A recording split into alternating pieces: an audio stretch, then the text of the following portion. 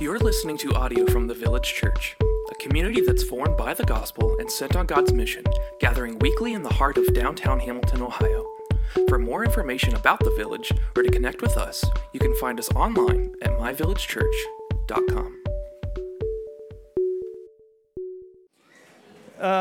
Man, after that focal passage, I can obviously see why you came out here today. So thanks for this Pack the Pew Sunday, jumping into Hosea. So my name is Michael. I'm one of the pastors here. Thanks so much for hanging out with us.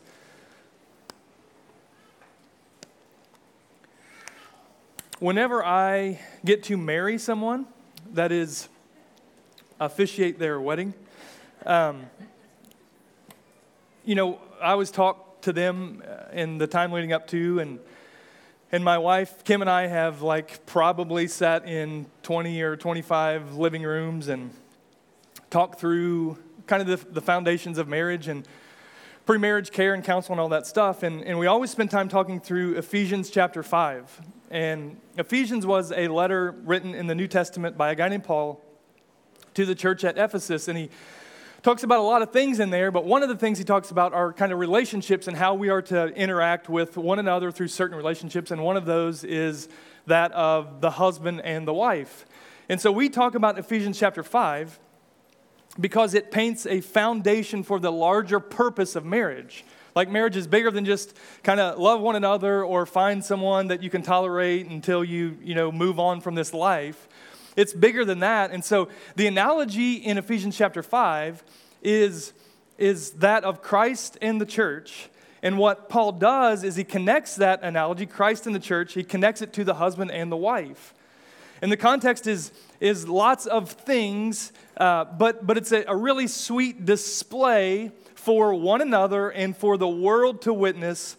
And what he says is that kind of intimate relationship is also reflecting the love and respect that Christ has for his church. And so the husband gets to love his wife, and the wife gets to love her husband as Christ loves the church and as the church loves her husband, Christ. And so that's pretty cool. It paints a beautiful picture. It's sacrificial servant leadership, and it's delightful submission, and it's vows of commitment, and it's faithfulness to live those vows out. And all those things kind of are the bedrock of a healthy marriage, or what we would say like the marriage covenant, or the commitment that we make in marriage one to another. And what's sweet and really challenging is that it's a picture that we get to live out with one another.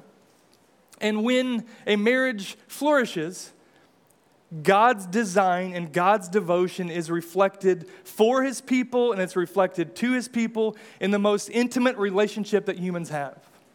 So marriage is bigger than just hanging out together until you move on from this life. We have to understand that. The beauty of our relationship with God is that it's more than just God and servant, which we know that he's God and we are not. And so there's God and servant. That is part of our relationship. But our relationship with God is more than just parent and child. We pray what? Father. So by design and by name, he is parent and we are children. He's more than just shepherd and sheep, although all those analogies are great. He is the shepherd and we are just clumsy sheep, just roaming around. He's protecting us and he's leading us by quiet waters and green pastures, and he's caring for us. So you add all those things together, and we are also, he is groom and we are bride. Like the most intimate relationship. And the beauty of these relationships is that it magnifies God's love for his people, and it magnifies our love back to the Lord. Like, what a sweet thing. But that relationship also magnifies the tragedy of the flip. Right? And the opposite is true as well. Unfaithfulness in marriage paints a mural of the pattern of relationship between God and his people. He is God, and his people serve other gods. He is father, and we are a rebellious child. He is shepherd, and we long for other pastures, and we follow other voices to shepherd and to care for us. He is faithful groom, and we find ourselves in bed with other lovers. That's what we're kind of seeing in here. And so as we kick off Hosea, divine pursuit, we will receive some swift punches to the gut, none less than this reality, which is the main idea for us today. That God's relationship with his people is the story of his commitment to an unfaithful bride. And we'll see this kind of unravel or unfold in a couple ways. That first, there will be no more peace for his bride. That there will be no more pardon. And thirdly, there will be no more people. That we are no longer the Lord's people. And so that's what we're looking at today. And if you would, I just want to pray that God would open our hearts and eyes and minds as we sit under this word this morning. God, thanks for the gift of your word that you laid down for us so long ago. 2,700 years ago, you demonstrated a relationship between your people and yourself, and we get to learn from them. And you have preserved this for us that we might be warned in the same way, that we might grow in the same way. And so today, would you magnify the impact of my words and do with them what you will as we look at this passage in your perfect book? And would you just remove me from all the places where I would take away from your glory? Thank you for your love for us. We need you in Jesus' name. Amen. So let's jump in here. Hosea. I hope after today we have a little better understanding of kind of what we'll be sitting in together as we learn for, until the World Cup starts. Oh, you don't know when that? Okay, until Thanksgiving-ish, all right? Until Advent, we're going to be hanging out in Hosea. And so let's jump in. Hosea 1:1, the word of the Lord that came to Hosea, the son of Beeri, in the days of Uzziah, Jotham, Ahaz, and Hezekiah, kings of Judah, and in the days of Jeroboam, the son of Joash, king of Israel. So just by that alone, most of us are kind of caught up on where we're at. I'm kidding. I know. It's fine. Right? Totally fine. And then as we read on, we see like this is suddenly really weird. This is weird. I know this is weird. Right? I listened to the focal passage. Like, I know you're like, what in the literal flip is happening? So here's what's happening. When the Lord first spoke through Hosea, the Lord said to Hosea, go take to yourself a wife of whoredom and have children of whoredom, for the land commits great whoredom by forsaking the Lord. I just told my kids like 5 minutes ago, hey, there's going to be some words like you don't hear very often, and it's coming from the focal passage. So if you don't know anything about the story of God and his people, and you might think that like it's all just like, yeah, I've read some Proverbs and they seem pretty good, and coffee cup, I've seen scripture on coffee cups. Like there are portions of scripture that reveal darkness in like a really vivid way, and this is one of those things. So what we see here, kind of context and background, and I threw some stuff on this slide. Hosea, his name literally means Yahweh has delivered. That's a good thing. We see this word in the beginning, the word of the Lord that came to Hosea. That's really common prophet language. These prophets in the Old Testament are God's mouthpieces. And the word of the Lord came to Hosea, and he is speaking these words. You may be more familiar with kind of the heavy hitter prophets like Isaiah and Jeremiah and Ezekiel. Well, Hosea, he kicks off the first of the minor 12 prophets. Always looking for band names. Minor 12, that's kind of cool. I don't know, especially if you play sad music. It might be really good. So he's like the first, and they're the big winners. These minor prophets are the big winners because, do you know why? Because they preach shorter sermons. That's why they're the bigger winners. So they're not insignificant compared to those other guys, but they just didn't have as many words, right? Shorter number of chapters. Isaiah and those guys, you're talking like 50 plus chapters, and most of these are much smaller. And so that's why they're called minor, not because they're less significant or anything like that. When you're reading Old Testament prophecy, you have to know this, that it's not unfolding like a narrative. It's not a story. It's not like, well, what happens next? What it is typically a series of sermons throughout maybe a 30 or 40 year period where this guy was preaching, or he's giving these public declarations or these proclamations, and so they're kind of just compiling these things and putting them together. They don't necessarily flow, sometimes even chronologically, and so it's not a story. It's just we kind of have to look at what the words are and see what they mean in the context of when they were declared to begin with. 4 kings, 4 from Judah, 1 from Israel. Here's why this is significant, and some of you don't care, but some of you do. And so when God started his people, he called a guy named Abraham, and he said, hey, you're going to be my guy. And Abraham's like, okay. And then he said, man, we're going to do great things together, and I'm going to make your children as numerous as the stars. And Abraham's like, okay.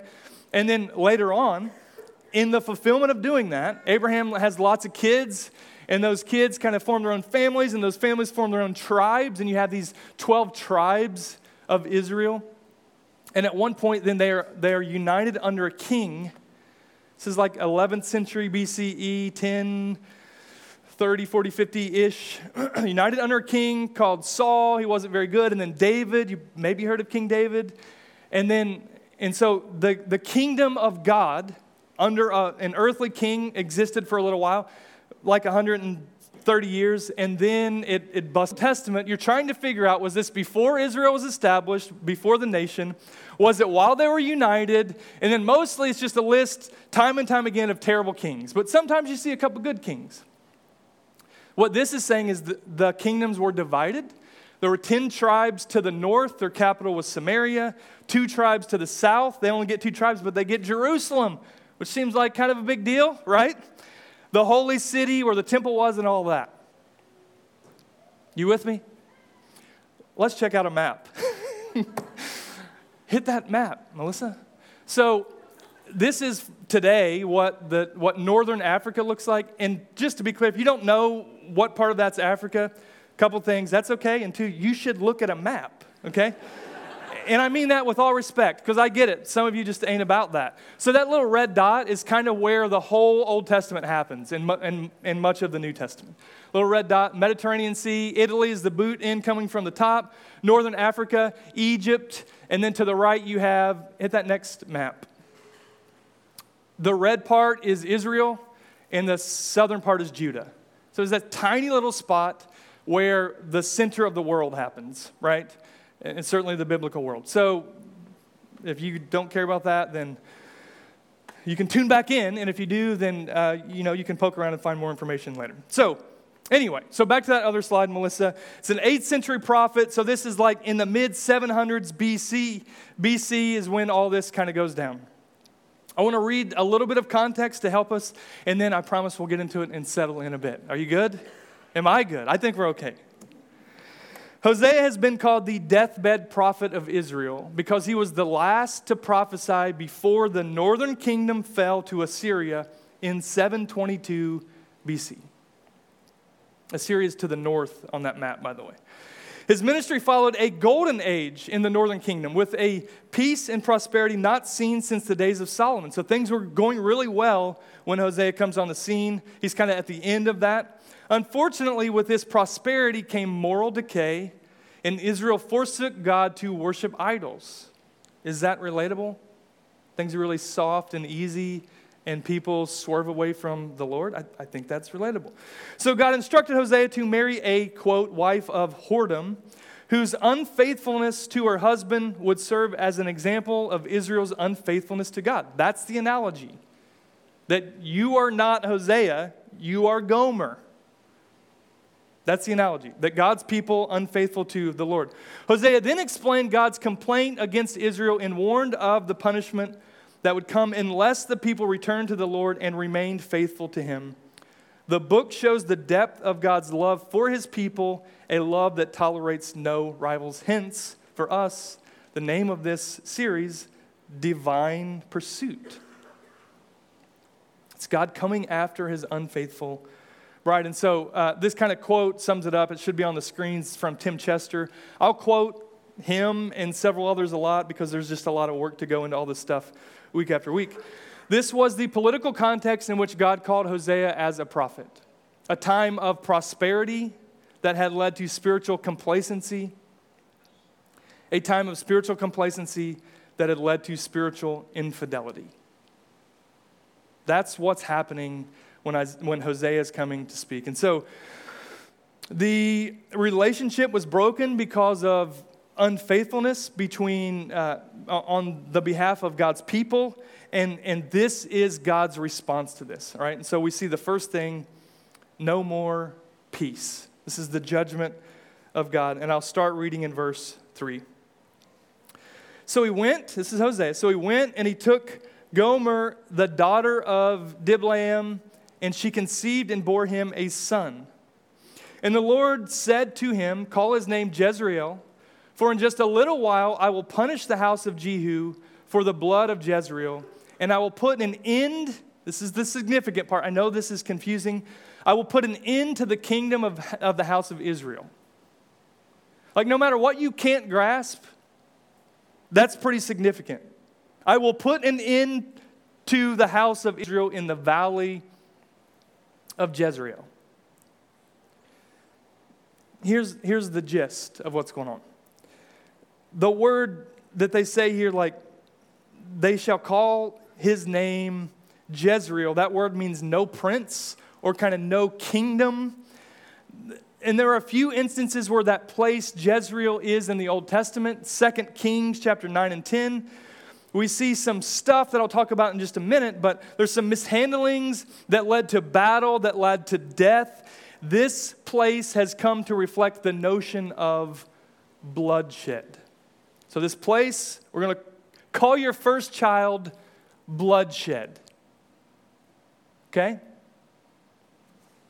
Baby names, love that stuff. This one, it's not going to make the top 10, right? So one helpful thing, I think this was Tim Chester as well, he says, in 1974, President Nixon resigned because of the Watergate scandal. Maybe you've heard of that. And the reason why it's called that is really simple. So the Republican Nixon's people, they sent some spies in to find some information in the Democratic headquarters.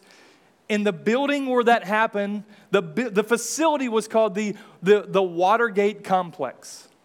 So it had nothing to do with anything.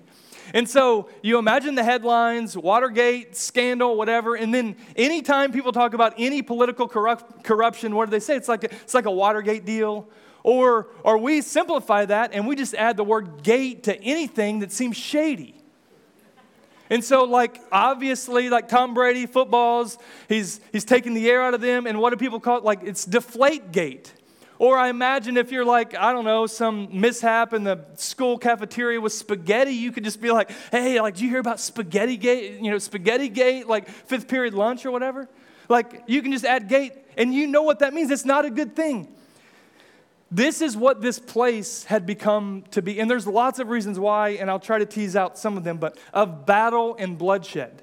That is to say, it was a place of no peace. And so he's saying, name your child Jezreel. Name your child the place of no peace. It would be like the equivalent, and I mean this in a sensible, respectful way. It would be like, hey, meet my child Columbine. And you would be like, because for us, Columbine and a shooting and violence and like you maybe they would know what that meant. Or if you gave your child a number, you'd be like, your number is 9/11. And people would be like, why would you do that? I remember when Titus was born, and we didn't tell anybody names of either one of our children beforehand, you know, because we wanted those names to be ours, and we were fighting for that, you know. And so I remember, like, he was born, and then, like, I had to walk down, like, I think the nurse was pushing him or whatever, but, like, we walked by the waiting room where all the people were. And, like, they could look in, and they could, like, interact, and it's like, you know, all this weird stuff. But, like, the thing was, like, hey, meet Titus. And they're like, oh, you know, oh, look at him, it's little Titus. Sidebar, Titus means of the giants. It's interesting. later on, Ireland, the same thing. And, we call her Ireland, and her name is, meet Irie. This is Ireland Aisley, meet Irie. And Irie means like, it's okay, or like, it'll be fine or whatever, which kind of like both of those things really work out really well. Could you imagine pushing that card and be like, meet bloodshed? Like, that's as crazy as this sounds. And so, or like this, hey, meet Middle East. Like, what is everybody, they want peace in the Middle East, and where is it not to be found in the middle? Like, meet my child Middle East, and people will be like, what? That's as crazy as this is. So God was punishing with divine judgment against a bride that had turned from him. God was punishing his people with judgment for sin, which is a really consistent theme cover to cover with relationship between God and his people. God punishes with judgment sin, violent bloodshed that had been in this place in Jezreel to the place of his own people. So they would have known that type of thing, but they've had peace and prosperity. And so he's saying, this is what's coming your way. God was taking peace from his people. And later, God will break the bow of the enemies. And we'll read that lots of times. God will go before the Israelites and he will break the bow of the enemy. But here he says he will break the bow of Israel. And what he's saying is he rids them of peace by military or any other way. They no longer have defense, right? God takes judgments made long ago in this place of Jezreel. Look, I wish I had 90 minutes, but I don't. And I'll just give you a little quick thing. 2 Kings 9 and 10, hang out there this afternoon. But there's this guy, Jehu, and he goes and he's newly anointed king. And the southern kingdom guy sends out a messenger, and he comes to Jehu and he says, is it peace? And I think that's like saying, like, do you come in peace? Is it peace? And Jehu says, this is basically what he says, shut up. Get behind me. That's what he says. Like, what have you to do with peace? Get behind me. And he keeps going. And they send another messenger. And the messenger says, is it peace? And Jehu says, what are you talking? Like, get behind me. And he goes on in. And then there's a third interaction with the king. And they say, is it peace? And this is what Jehu says, right? This is all about Jezreel and what this actually meant. What peace can there be so long as, this is 100 years prior to Hosea. What peace can there be so long as the whoring and sorceries of your mother Jezebel are so many? Then Jehu assassinated 2 kings. And he said, take their bodies and throw them on the plot of ground belonging to Naboth the Jezreelite. And then he says this, as surely as I saw yesterday the blood of Naboth, the blood of his sons, declares the Lord, I will repay you on this plot of ground. I know you don't get all that. But the point is there's no peace and there's a lot of murder. God takes judgments made 100 years prior and he stays true to them and he flips them and he connects them. When God's people live with a heart for foreign lovers, they heap judgment upon themselves. This is a truth long established for God's people, that sin and rebellion leads to a place where peace isn't found. Sin and rebellion in the life of the people who are in commitment and covenant with the Lord. When we reject his way and we reject him, peace will not be found. That's what he's telling them. So the search for peace apart from God it's a desert thirst grasping at an oasis spring. It's always searching. It's never satisfied. And God is the one who will see it through because of the broken vows of his people. Like, you reap what you sow. And the seeds that you've sown are rebellion against me. And God's saying, I will give you what you want. I will give you what you want. Go take care of whatever it is, the other lovers that you're drawn to, and I'm out. His grace here is the warning of his intentions, and that grace is to call his people to come home. That's what this whole book is about. The second child name and also point of this sermon is No More Pardon. It's not a great name either, and we'll read on. Verse 6 and 7. She conceived again and bore a daughter. And the Lord, the language there is like, it may be his and it may not be his. The first time was bore him a son, and now it's like, and she had another baby. So we don't know if it's his, and maybe it doesn't matter, but it's not specific. And the Lord said to him, call her name No Mercy, for I will no more have mercy on the house of Israel to forgive them at all. But I will have mercy on the house of Judah, and I will save them by the Lord their God. I will not by horses or by horsemen. So here's the critical piece. For now, Israel is toast. That's what he's saying. The northern king, you're toast. It's over. I will have no more mercy on you, but Judah will be saved for now. And he says God will break the bow of Israel. No military power can stand against the Lord. And then in verse 7, he tells Judah that they will be saved, but they will not be saved by the bow. He's saying the bow can't save you. And you're going to be saved for now until 586 BC. A little spoiler for you, right? Thank you, Babylonians, right? But he's saying the bow is not even saving you. The safety of the people of God is not found in bows or stones or tanks or muscles or any human artillery or government. The safety and the strength of God's people is found in the Lord. And nothing in the hands of man can protect you from the Lord, yet he has the power to protect his people. One of the things that we'll wrestle with throughout this series is like, how am I to be thinking about God? Because it's like you just go back and forth, and it's really tough. And I won't pull all those threads today. But from the beginning to the end, this is the nature that we read about the Lord. In Psalm 86:15, for example, but you are my Lord.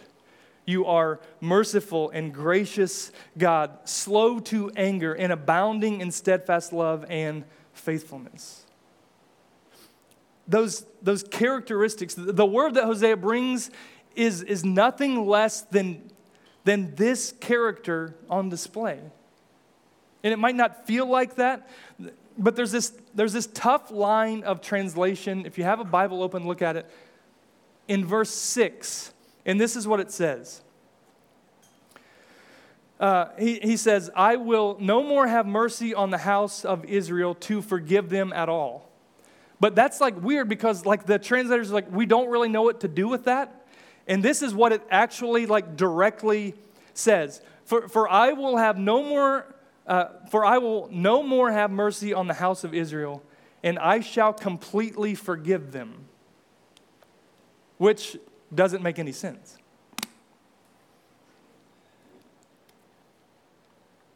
But if that's the intended line, then it becomes a really stark contrast of judgment and hope, which is our life in the Lord, a perpetual contrast of judgment and hope.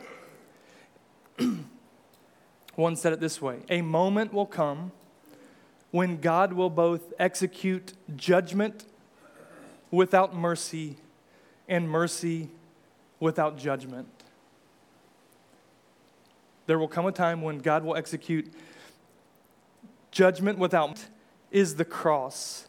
At the cross, Jesus experiences the full wrath of God, and as a result, the people are forgiven in full. So there's this double reality. The mercy God delivers is a pardon in spite of guilt.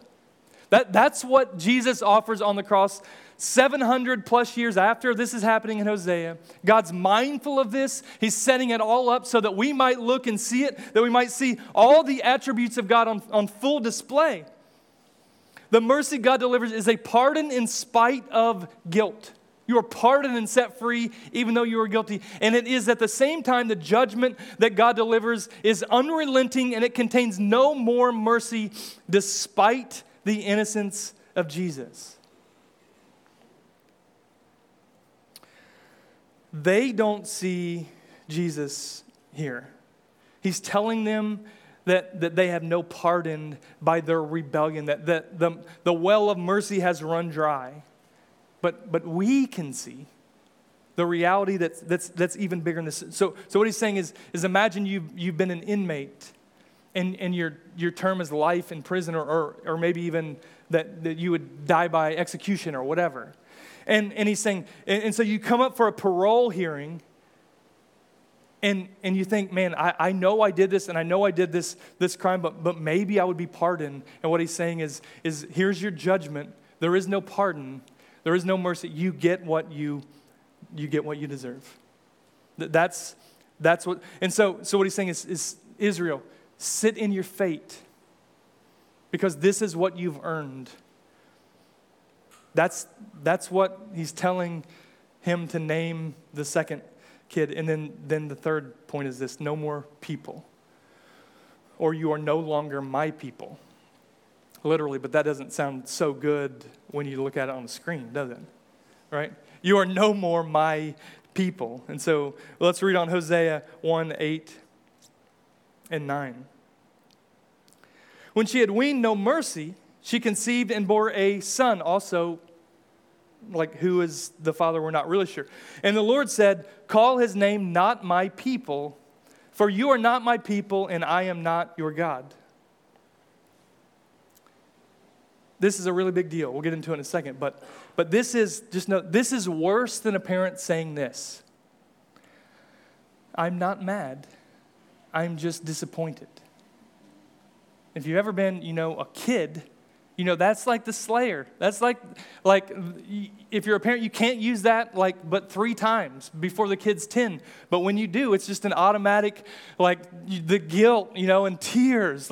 I'm not mad at you. I'm just disappointed. Don't say it. I'm just disappointed. No one wants that. And another way, the word microcosm is a small reality that points to a much greater one. So the most vivid microcosm of life is school lunch. And I say this not in a joking way, but obviously lots of pictures and lots of, hey, first day of school and all that, kids and adults alike. And I've talked to many, even this week, adults as well as kids who say, oh gosh, school lunch. You get your tray, you get your food, and you turn that corner, and you either have safe people or you don't.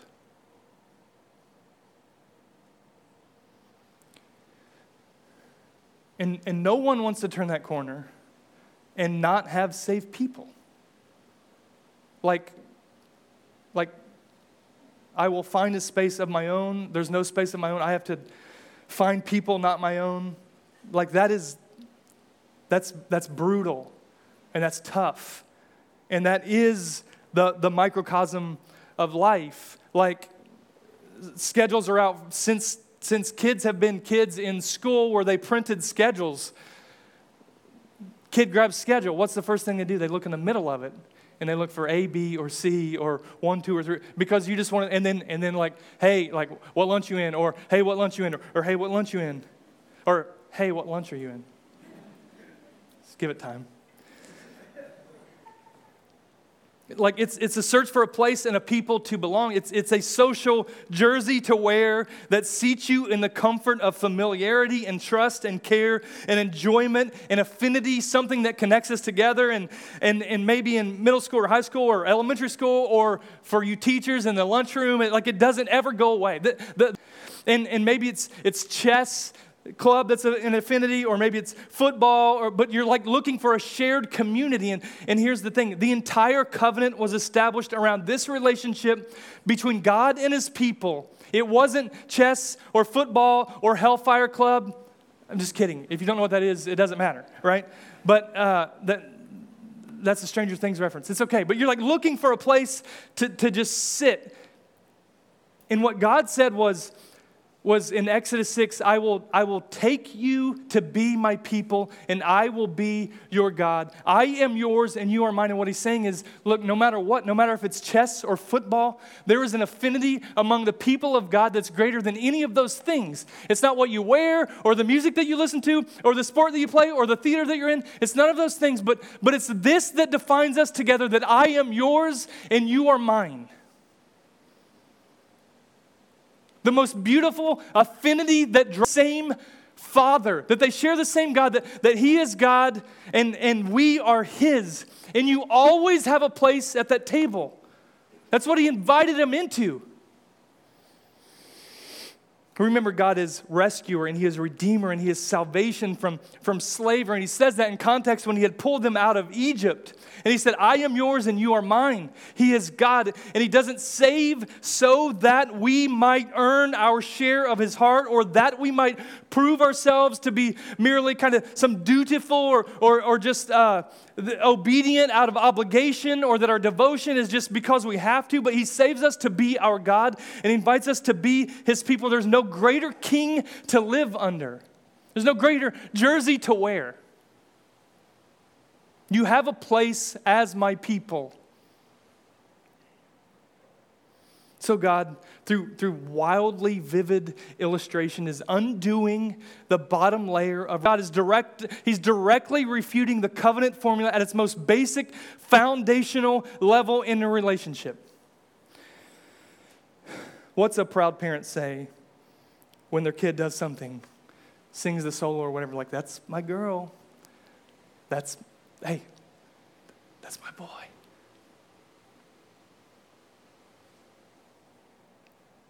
What's the proud husband say when his wife enters the room? There she is. Look at that beauty.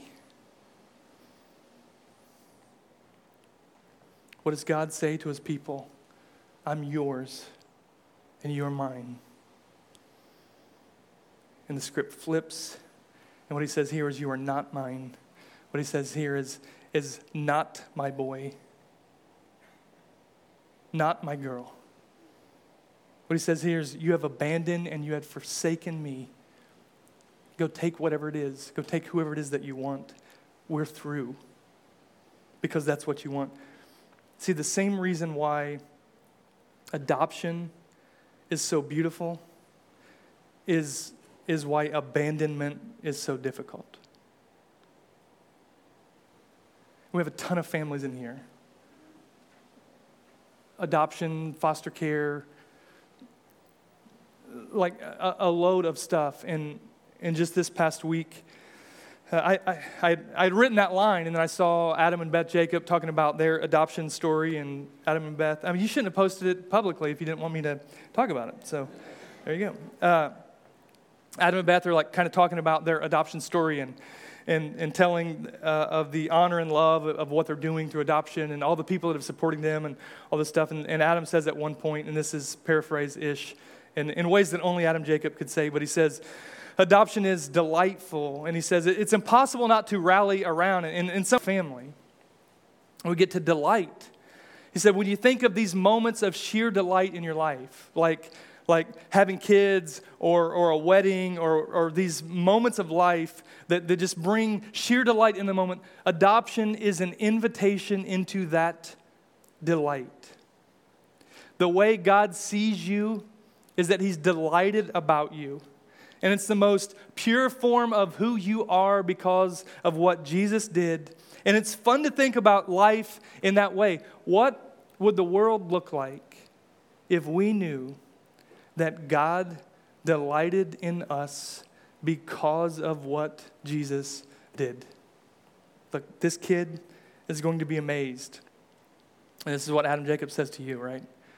But you are delightful. And when God made you, He was delighted.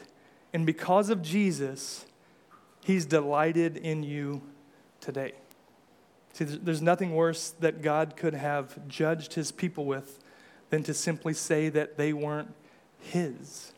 Hosea is declaring judgment of God, and to his adulterous, idolatrous bride. He's warning that despite the past, because of hardness of heart and rejection and turning away, they will no longer have peace, and they will no longer be pardoned. They will no longer be a people of God. They will be on their own.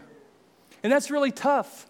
But here's the thing. Christians need to sit fully in the judgment of God against sin. Because so often we're just drawn to receive the grace and the love, and we forget this part of the game. We forget this part of the relationship without the reality of the darkness and the stark contrast between us. We can't fully embrace the beauty of the light, piercing and penetrating the darkness to bring us into that marvelous light in Him through Christ alone. Give me a couple more minutes, because there's a fourth one is this: yet promise remains. All that's true, and yet promise remains. Let's read, starting in verse 10. Yet, all that's true, yet the number of children of Israel shall be like the sand of the sea, which cannot be measured or numbered. And in the place where it was said of them, you are not my people, it shall be said of them, children of the living God. And the children of Judah and the children of Israel shall be gathered together, and they shall appoint for themselves one head, and they shall go up from the land. For great shall be the day of Jezreel. Say to your brothers, you are my people, and to your sisters, you have received mercy. So much in all of this. There's allusion to the sands of the sea, and it's like the stars of the sky that God had promised Abraham. That my people are going to be as numerous as the stars in the sky and as numerous as the sands in the sea. And later that will bring a king, and that king will sit on the throne of the line of David. He shall rule. And the prophet Isaiah tells us, for to us a child is born, and the government will be upon his shoulder, and his name shall be called Wonderful, Counselor, Mighty God, Everlasting Father, Prince of Peace. Later, all of these things, all the promises of God will take flesh in the person Jesus. Zach Fonville, who does the graphics. Can you throw just that title graphic up, Melissa, just for a second? So, graphic stuff, he sends this, and I said, man, that looks like really cool. What does it mean, right? And he said this, my thought while I was doing this was divine versus human pursuit. If a human has a God-shaped hole, their pursuit is to fill it. Israel was filling it with Baal, that's the false god we'll learn more about. General idolatry, power, human pursuits, all the junk in that God-shaped hole. God's divine pursuit of Israel sought to wash out the cruft of sin and fill it again. The water coming in will wash and clean out the sediment. Right? That tells the story. And here's the reality. Israel is behaving as an unfaithful bride because she is searching for satisfaction, for love, for affection, for a place to fit, for a place, a table to sit, a people to belong, for ultimate freedom, for ultimate peace, for joy, for fulfillment. And all of those things are already theirs in the home that they have made with the Lord. And what we get to understand is just the same. That all of those things are ours because of who we are in relationship with the Lord. Despite the fact that they stayed out late last night and they didn't make it home till morning the night before, God issues a promise, and He's consistent with His vows that they will no longer have peace. And now He says, I will bring them peace. I will bring peace to this people. And He says, I will bring undeserved and relentless mercy to my people. And I will be present with a people who I call my own. This is why He has Hosea marry this unfaithful bride. And so we say God's relationship with His people is the story of commitment to an unfaithful bride. Despite sin, unfaithful rebellion, and forsaking God's promise, it God's promise never has been, nor it will be, in jeopardy. And what that means for us is that in Christ, he pardons his people to bring them into presence in the promise of all who call him Lord. The band can come on up. I'll throw 3 real quick things at the end for you to say, well, what do I do with all of this, right? In just a minute, we'll get a chance to reflect and repent and respond through some questions, but we get to lament the work of sin, our contribution, our unfaithfulness. We get to acknowledge the real places where we rebel against the Lord. We get to heed the warning of judgment and consider it grace. The judgment that we see come down on Israel, we get to look at that, and we get to know that that's our same fate apart from Jesus himself. And third, we get to behold the promise of mercy and let it lead to a life of faithful devotion. We can respond by looking at the questions on the screen. You can sit right where you are. You can stand up and sing. You can pray over there at that prayer bench. You can pray with somebody by that red tree. My wife and I will be back there. Would love to pray with you. We can respond by taking communion. For those who are in Christ, we get to remember his body that was broken, his blood that was shed. And we get to take of the cup and the juice that reminds us of his blood that was spilled for us that we might be forgiven. If you're not in Christ, that's not for you. But if you are, then we get to remember and declare, and we get to share a meal with the Lord and with one another. Would you pray with me? God, thank you for your word. It's tough.